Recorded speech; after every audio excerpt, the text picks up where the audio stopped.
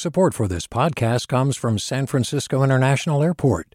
At SFO, you can discover award-winning flavors and unique shops all before takeoff. Learn more about what's at SFO at flysfo.com.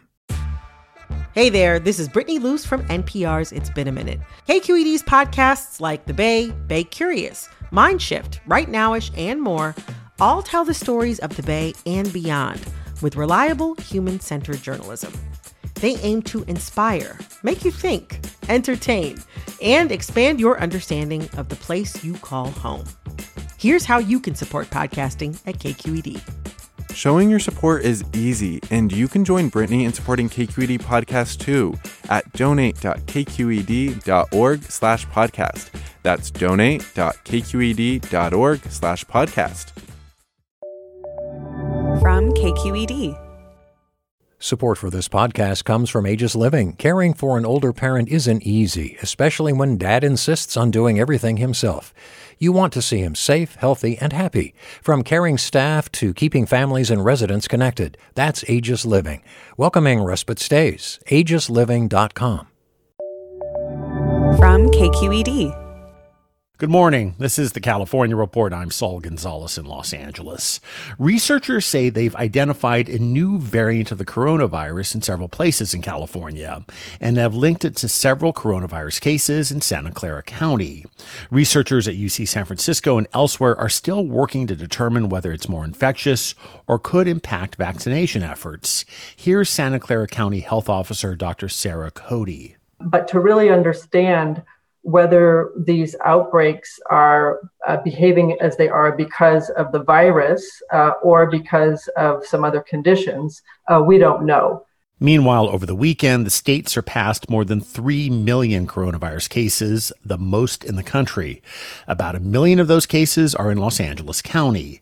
The death toll from the virus in LA has been so high that officials have temporarily suspended air quality regulations because of the number of cremations.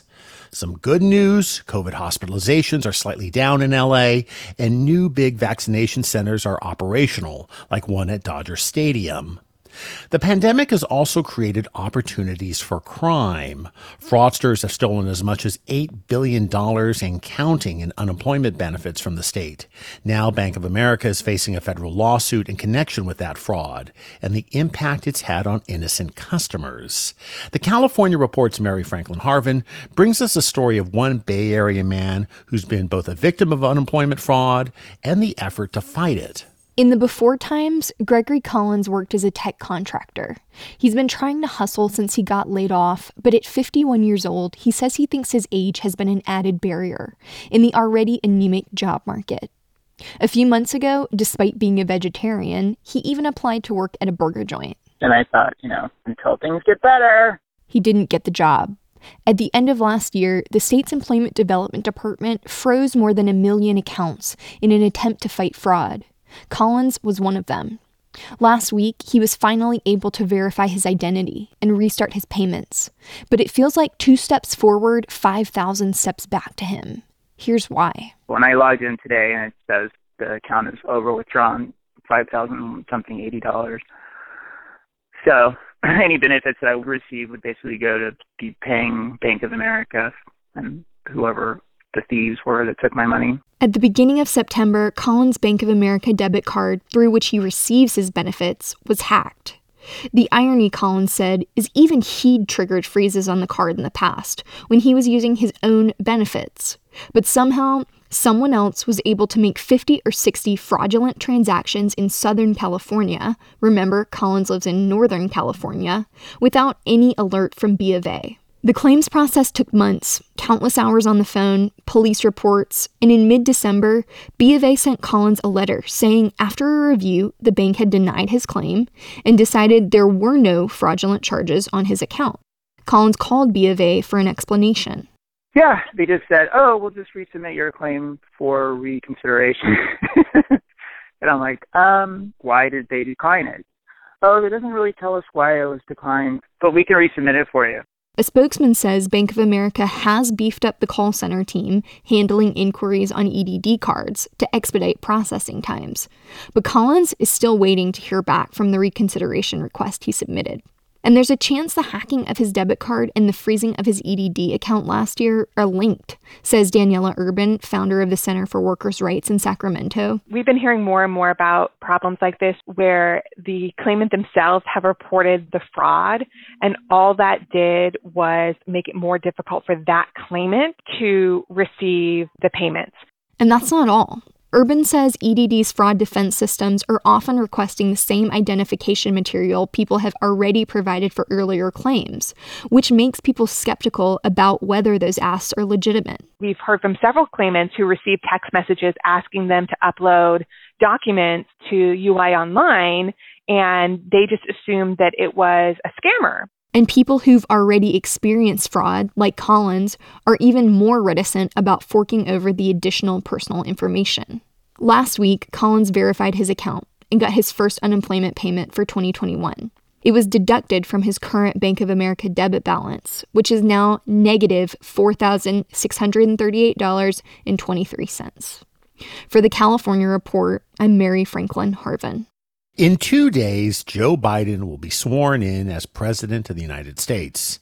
And because of the threat of possible violence by far-right and white nationalist groups, security is high both in Washington, D.C. and Sacramento. Although it was calm over the weekend, hundreds of armed California National Guard soldiers have been deployed around the state Capitol building and nearby federal and state courthouses. Governor Gavin Newsom says the measures are necessary in light of the attack on the U.S. Capitol building. California will take every necessary measure to protect public safety and our democratic principles and to ensure that those disgraceful actions are not repeated here. Meanwhile, California cities like LA and San Francisco are making their own preparations for possible inauguration-related unrest. Vice-President-elect Kamala Harris is expected to resign her California U.S. Senate seat in just a few minutes. But that vacant seat won't be vacant for long. Here's KQED politics editor Scott Shafer. Governor Gavin Newsom tapped current Secretary of State Alex Padilla to serve out the final 2 years of Harris's Senate term, and Padilla is expected to be sworn in as senator tomorrow or Wednesday. Details are uncertain due to heightened security in Washington and the transition from the Trump to Biden administration. Padilla will be starting the job at an extraordinary moment. On the docket are critical legislation to address COVID-19 and its economic fallout, confirmation of Joe Biden's cabinet, and a possible impeachment trial, all with the Senate evenly divided between Republicans and Democrats. State Assemblywoman Shirley Weber from San Diego will replace Padilla as Secretary of State once the legislature confirms her. That will make her the first African American to be the state's top election official. For the California Report, I'm Scott Shafer. And when he does get sworn in, Padilla will be the first Latino to represent California in the U.S. Senate. He's already calling for the legalization of undocumented immigrants working in essential services. KQED's immigration editor Tyche Hendricks has more. Early this month, Padilla reached out to California immigrant rights leaders to talk about how to reverse President Trump's punitive immigration policies. He says this year is a chance to make a big change. After the 4 years of constant attack on immigrant communities, the Biden and Harris administration will help us turn the tide. His list includes rebuilding the asylum system and reuniting separated families. But Padilla and the advocates see an opportunity on day one. They know Congress will move fast on the COVID relief bill, and they want it to include green cards for the millions of workers who lack legal status, but who are growing and processing food, providing child care and health care, and doing other critical jobs. We have deemed so many of them as essential, and we have an obligation to treat them as essential. Padilla says they deserve not just COVID and labor protections, but also the security of a path to citizenship. History will remember them as American heroes, and they will take their rightful place next to the generations of immigrants that have helped build the America that we know and love. And Padilla says no state has more at stake in these reforms than California, home to more immigrants than anywhere else in the country. For the California Report, I'm Tyche Hendricks.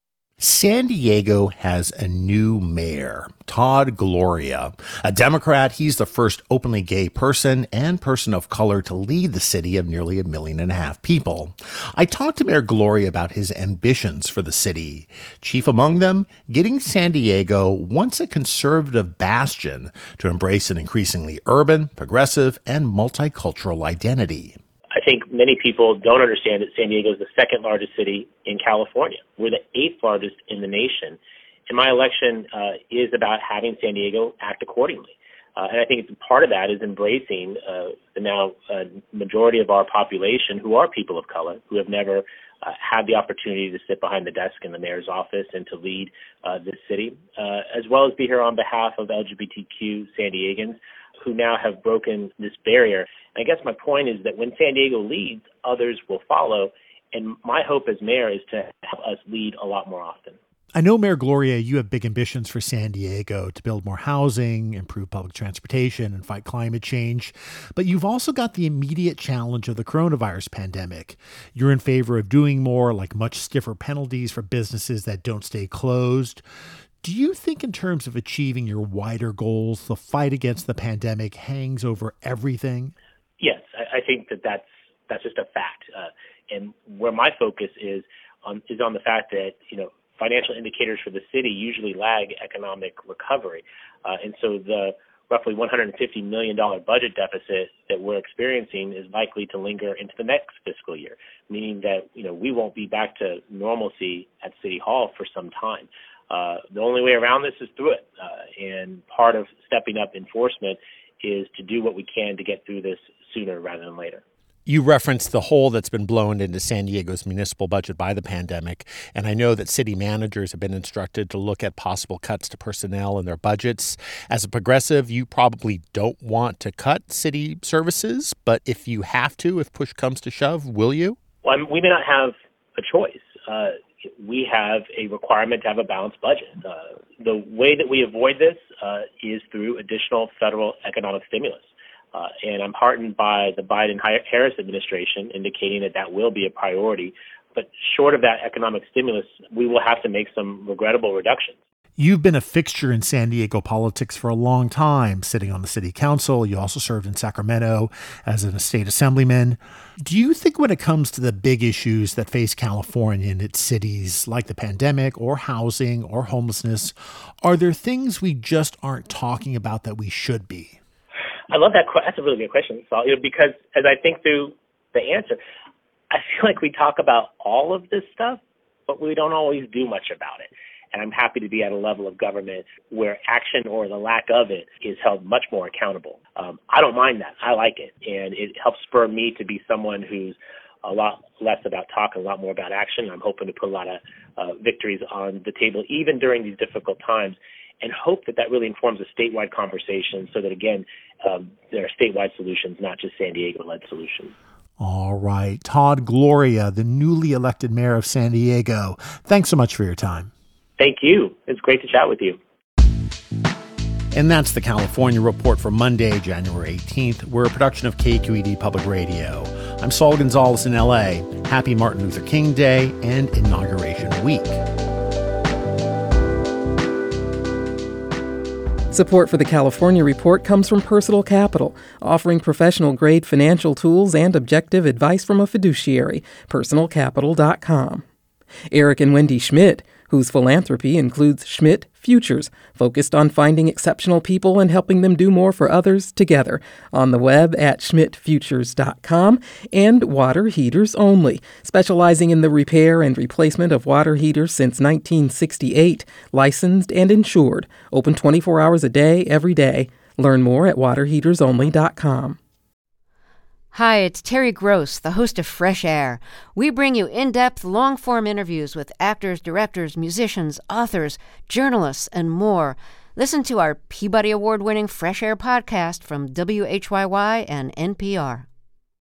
Hey, it's Avery Trufelman, host of Articles of Interest. And I've got to say, I've been a fan of KQED ever since I was a little kid, and I would come out to San Francisco to visit my grandma. It was just what we'd always turn on every time we got in the car, every time we were making dinner and turning on the radio. It was always KQED.